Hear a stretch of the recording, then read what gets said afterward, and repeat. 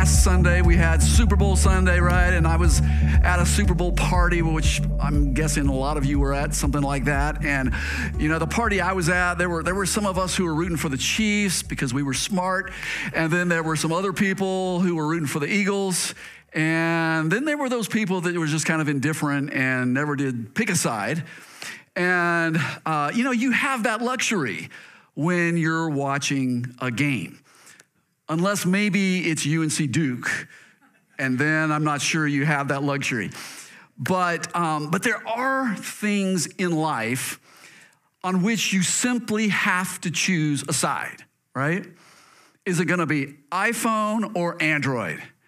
Is it KFC or Bojangles? Yeah? Is it Jimmy Fallon or Stephen Colbert? Is it pecan or is it pecan? See, it's got to be one or the other, right? You have to make a choice. You have to choose a side. But even though we may have some strong opinions about some of those kind of things, we all know that, you could really make either choice and you'll be all right. You may be wrong, but you'll be all right. But, there are a few things that we face in life that we have to make a choice on, and it's absolutely critical which choice we make. Like if we choose one choice, it'll lead us to good things. If we choose another choice, it's gonna lead us to ruin. And so our choice is absolutely critical. And among those kinds of choices, there's one choice that stands out as the most critical choice of all. And today we're going to read and talk about the story of a man who made that choice. And not only did he make that choice with his own future on the line, but with all of humanity's future on the line. Now, in case you've been out of the loop, maybe haven't been here the last couple of weeks, we are in a series called Beyond Belief, in which we are really looking at the nature of faith. And we're looking at it from a remarkable chapter of Scripture in the Bible, from the book of Hebrews, chapter 11. And this is a place that we find to be really an invitation to a life of faith. That's what Hebrews 11 is. It's inviting us into a life of faith in which God opens up our eyes to see the invisible and to have a hope that is as certain as the present, a hope for the future, and to be able to live a life that is pleasing to God and has his favor on it. And so today, my message is springing from a single verse in this chapter. And in this particular verse puts the spotlight on a man you've probably heard of by the name of Noah. All right, so again, Hebrews chapter 11 is set up to kind of read like a walk through a hall of fame of people of faith. And today we're going to be spending some time looking at the display in verse 7. And this is what it says, Hebrews chapter 11, verse 7. By faith, Noah, when warned about things not yet seen, because that's what faith does, opens our eyes to the invisible, in holy fear built an ark to save his family. By his faith, he condemned the world and became heir of the righteousness that is in keeping with faith. I don't know about you, but I find it curious that we don't talk about Noah very much. We've kind of consigned Noah to the preschool room in Sunday school. Where they show us the illustrations of the cute little animals in pairs on their way into the ark, and they teach us the Arky Arky song. Some of you know what I'm talking about. Raise your hand if you know the Arky Arky song. Okay, we've got some of you who do. And honestly, I'm not sure. By the way, that song's been going through my head all week long. Once it gets in, it's hard to get out. But I'm really not sure how a narrative about a near global extinction event became in our minds a children's story. except that maybe, doing that makes the story feel a little safer. Maybe it makes it feel a little cuter so that we don't have to really think too much about what actually went down in Genesis chapter 6. I think it's at least PG-13. But maybe, you might be aware of the fact that there are actually, in addition to the biblical account of the flood, there are at least 2 other ancient accounts of a global flood that killed off most of humanity. And there's also a great deal of geological evidence supporting the reality of that event. But to get to the larger story that Hebrews chapter 11 and verse 7 points us to, we've got to go all the way back to Genesis chapter 6. So I hope you have a Bible with you or a Bible app on your phone and you can pull it out and join me in Genesis 6. That's where we're going to primarily be, and bouncing back and forth between that and Hebrews 11 verse 7. So Genesis chapter 6 verse 5 says, "The Lord saw how great the wickedness of the human race had become on the earth, and that every inclination of the thoughts of the human heart was only evil all the time." Sounds kind of like a good book or movie title, doesn't it? Only evil all the time. And yet that's a description of the condition of humanity during the era of Noah. That's a sad commentary, don't you think? Just try to imagine a world full of nothing but hatred and violence and malice and greed and lust. Imagine a world where people would be at each other's throats just trying to grab more for themselves, where we would devalue people because of the color of their skin or because of their economic status. Imagine a world where we would treat each other like toys to be played with for our own enjoyment, our own amusement, our own pleasure. Imagine a world where might makes right and where sexually anything goes. It's really not too hard to imagine, is it? And it makes me wonder what God would say about humanity today. How would he describe it? I don't think it could be any clearer that God and the world are not on the same page. Would you agree? God and the world are not on the same page. They've never been on the same page, and they never will be, at least until Jesus returns. So God has made us in his image, and he has given us this free will that gives us the capacity to choose love, to choose to do all kinds of good in the world.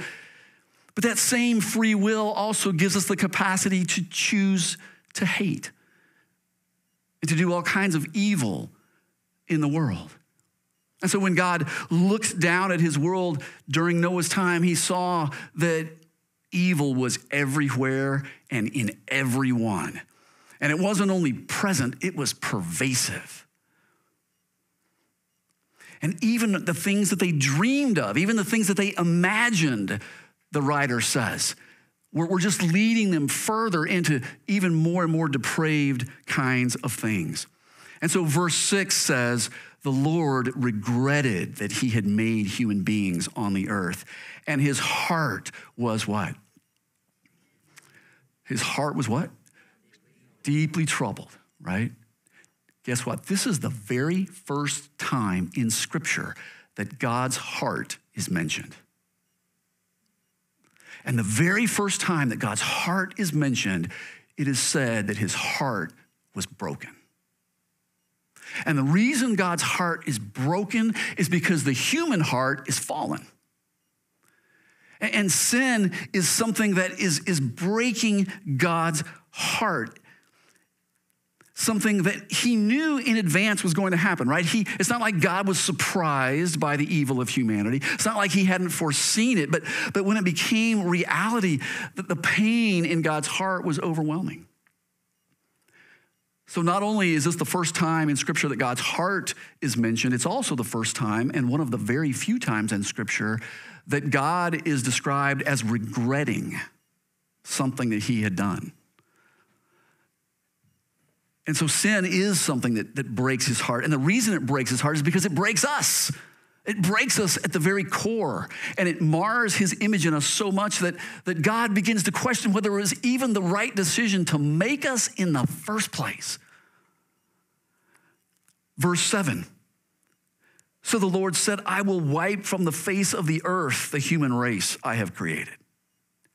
And that is not a children's story.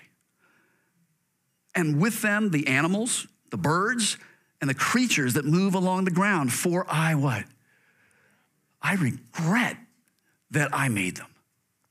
See, sin is something that just can't be ignored, at least not by God. See, we can ignore sin. We can laugh at sin. We can minimize sin. We can even relish sin. But in God's heart, sin is something that has to be dealt with, and it has to be dealt with sometimes even with the most extreme kinds of measures. I mean, what could be more extreme? God decides to wipe out humanity and start over. Why? Because of sin, the world is moving towards destruction. It's headed towards destruction. And you know what? History tends to repeat itself, right? And what we know is that the world that we know today is also on its way towards destruction again. Peter wrote this in 2 Peter chapter 3. He said, by these waters, referring to the flood waters of Noah's time, the world of that time was deluged and destroyed. And by the same word, the present heavens and earth are reserved for fire, being kept for the day of judgment and what? Destruction of the ungodly. So destruction is coming again to the world. But up to this moment in time, this moment was the darkest moment of all for humanity. This was humanity's darkest hour right here. And unfortunately for the animals, God decides to take them out too, which doesn't seem fair, does it? But you know what? God made it all for us, including the animals. And sin never affects just us. Our sin also has these ripple effects that extend out much further than we sometimes imagine. See, remember in the beginning that nature was cursed because of human sin, Genesis chapter 3. And here in Noah's day, nature will be destroyed because of human sin. Sin has wide-reaching effects. It's a pretty bleak picture. And some of you are like, man, why did I come to church today? Verse 8. But Noah found what? Favor in the eyes of the Lord. That word but is extremely welcome in this story, don't you think? I mean, because just when the story of humanity sounds like it is reaching its end, it's coming to its close, like the curtain is being drawn, the last chapter is being written, there's a ray of hope. All is not lost. And even in the middle of this story of judgment, God's grace surfaces and rises up. And just like Abel and Enoch that we talked about last week, Noah found favor with God. And there's going back to verse 7 of Hebrews chapter 11, again, he says, by faith, by his faith, that is Noah's faith, he condemned the world and became heir of the what? The righteousness that is in keeping with faith. All right, so again, it was Noah's faith that brought God's favor, the fact that Noah trusted God. And there's a direct connection between his faith and this righteousness that characterized his life, the writer says. Going back to Genesis 6, verse 9 says, this is the account of Noah and his family. Noah was a what? A righteous man, blameless among the people of his time, and he walked faithfully with God. So Noah's faith moved him to make a radical choice with his life. And that choice was that he chose to stand with God and to stand out from the world. Noah decided to stand with God and out from the world. See, the writer calls him blameless. He says he was blameless among the people of his time. You know what? That doesn't mean that Noah never sinned. What it means is that he stood out. It means that he stood apart. Like he wasn't going along with what everybody else was doing. He wasn't going where they were going. See, you will either choose the kind of character that you're going to have, or the world will choose it for you.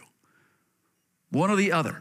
But if your convictions are like wet clay that just kind of keep getting shaped and reshaped by the voices around you, by whoever is lobbying the loudest in the court of public opinion, then you are standing in quicksand.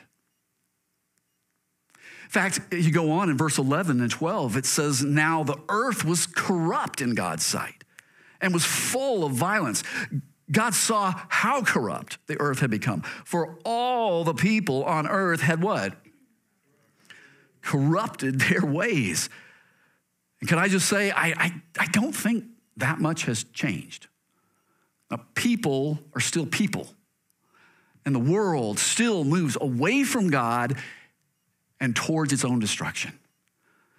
And faith is our only lifeline. See, faith prompts us to choose God over the world. That's what Noah did, and that's what faith will prompt you and me to do. If we're going to live by faith, we're going to choose God over the world. And choosing God over the world means that we've got to take righteousness seriously. And I say that because, if you don't have faith, like if you're not a person who believes what God has said, then righteousness is of little concern to you, like probably no concern. I mean, why would it be? I mean, one person's moral code is as good as another's. They're both equally subjective. They're both just based on a person's subjective feelings. And they really can't enforce them on anybody else, or probably shouldn't.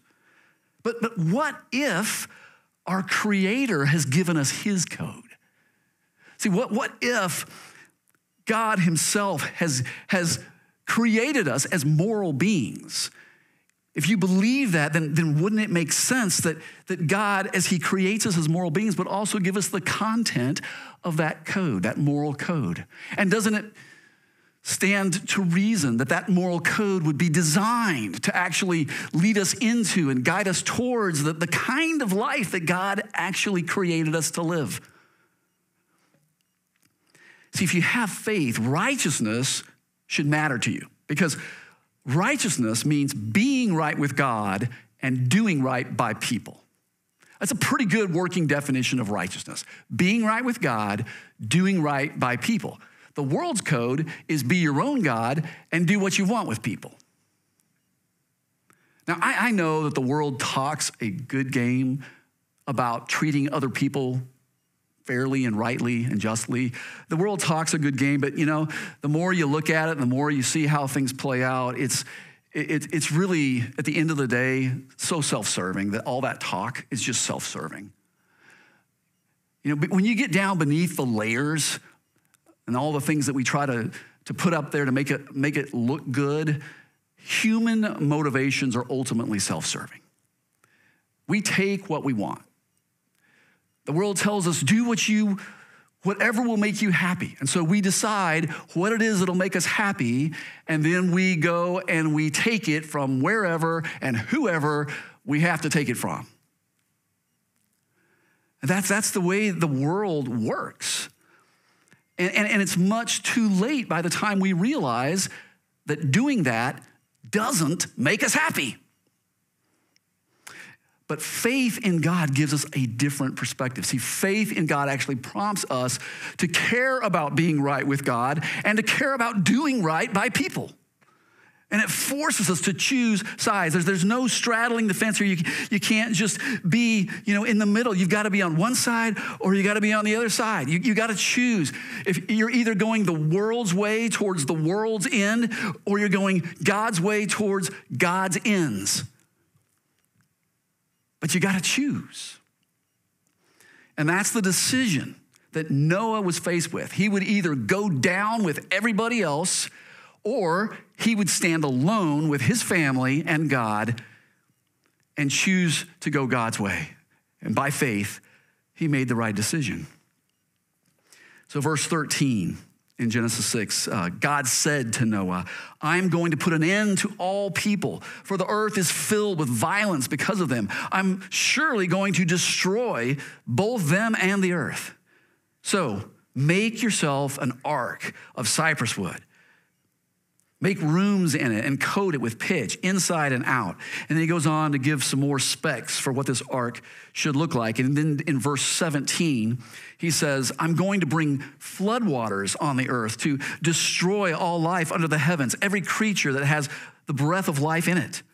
Everything on earth will perish, but I will establish my covenant with you, and you will enter the ark, you and your sons and your wife and your sons' wives with you. You are to bring into the ark 2 of all living creatures, male and female, to keep them alive with you.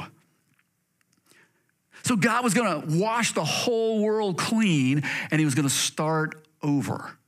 He's going to start over with a tiny remnant of what was left over from before, Noah's family and those animals that would be with him on the ark.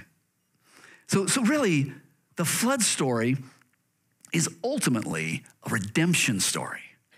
Yes, I mean, there is so much judgment happening in this story, but there's also God's desire to redeem. There's God's desire to save. There's God's desire to make a fresh beginning out of the mess that people had made. His plan was to scrap the past with all of humanity's failures in it and to move forward into a new and better future.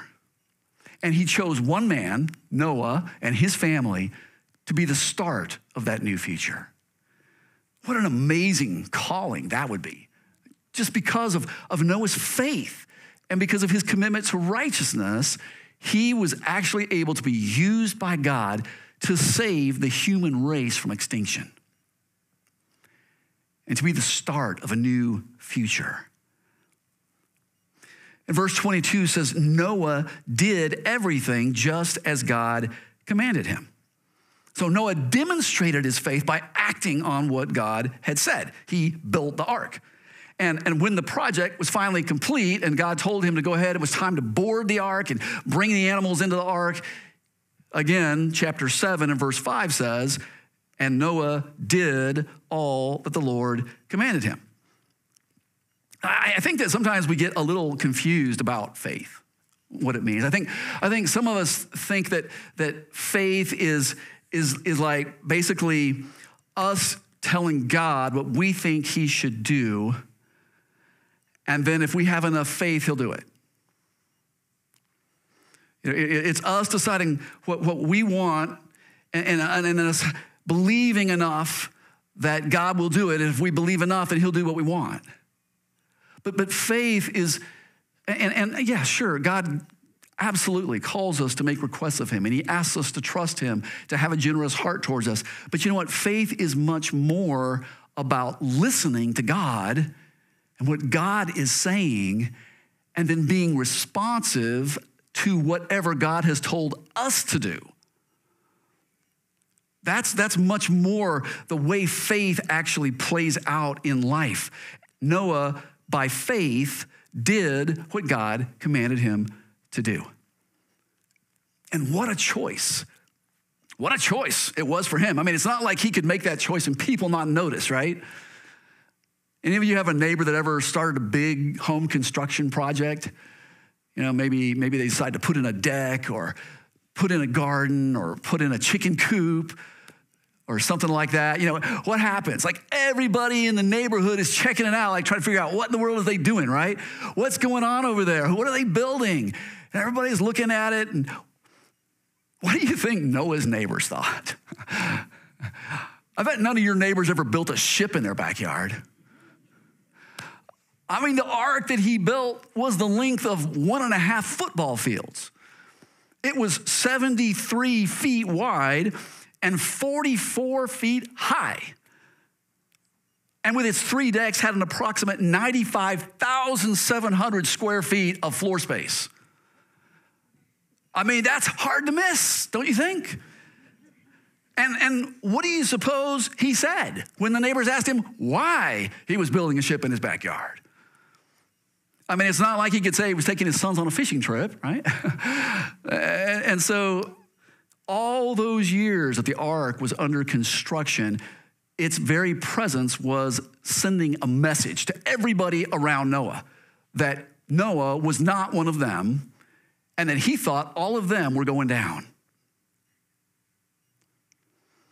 Hebrews chapter 11, verse 7. By faith, Noah, when warned about things not yet seen, in holy fear built an ark to save his family. By his faith, he what?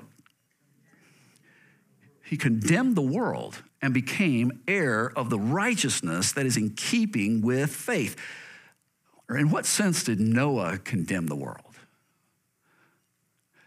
Have you ever noticed when you're with a group of people and they're doing something that they know that they probably shouldn't be doing, that if you choose not to participate, they don't want you around? Like, you know, if you're with a group of people that are all getting high and you're not getting high, like, what are they going to say to you? They're going to pressure you to get high, aren't they? Not that I've had this experience recently, just so you know. But I've had that experience before. Long time ago. I know what that was like. You know how it goes. Why? The group doesn't want you to stand out and choose better. They want you to blend in and go along, right? And so why do they not want you around?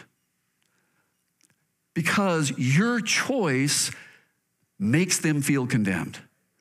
Your choice not to go with them in what they're doing makes them feel like you're condemning them. And they'll say stuff to you like what do you think you're better than us? You see, good choices expose bad choices for what they are. And that's what happened with Noah. His good choices were making it just such a stark contrast between what he was choosing and what the people around him were choosing. And so they felt condemned and they didn't like it. See, if you choose faith, if you opt to go with God, see, I would love to stand here and tell you today, if you choose to be a person of faith, everything is going to go awesome for you.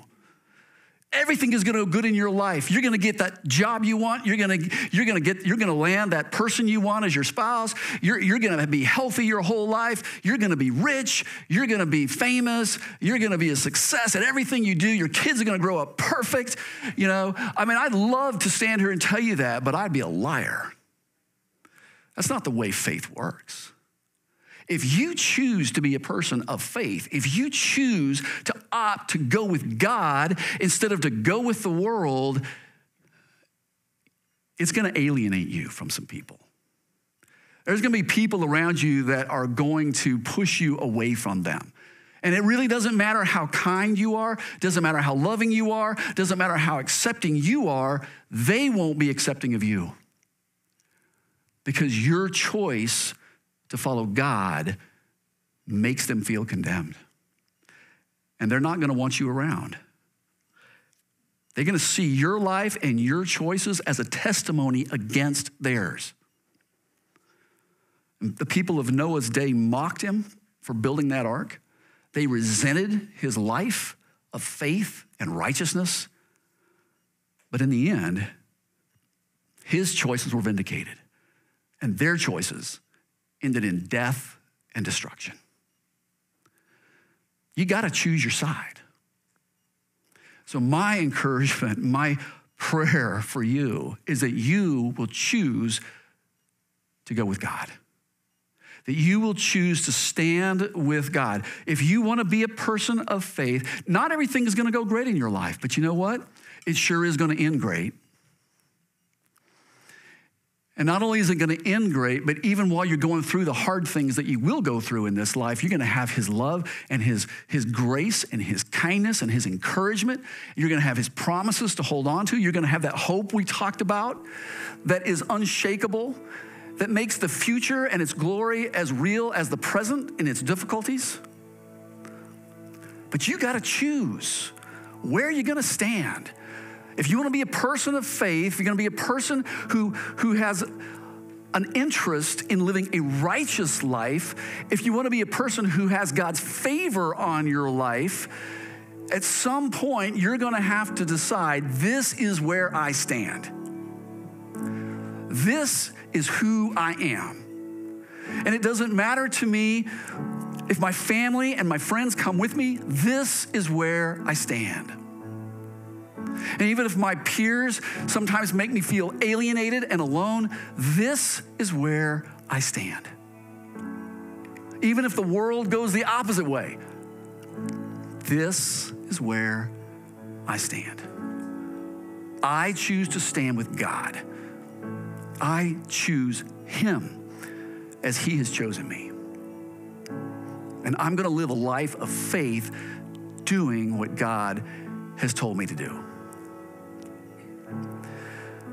But I want to say to you that no matter what choices you've made in the past, even if the world has lured you onto its path towards destruction, just like Noah, you can choose to leave the mess of the past behind and move forward with God into a new and better future.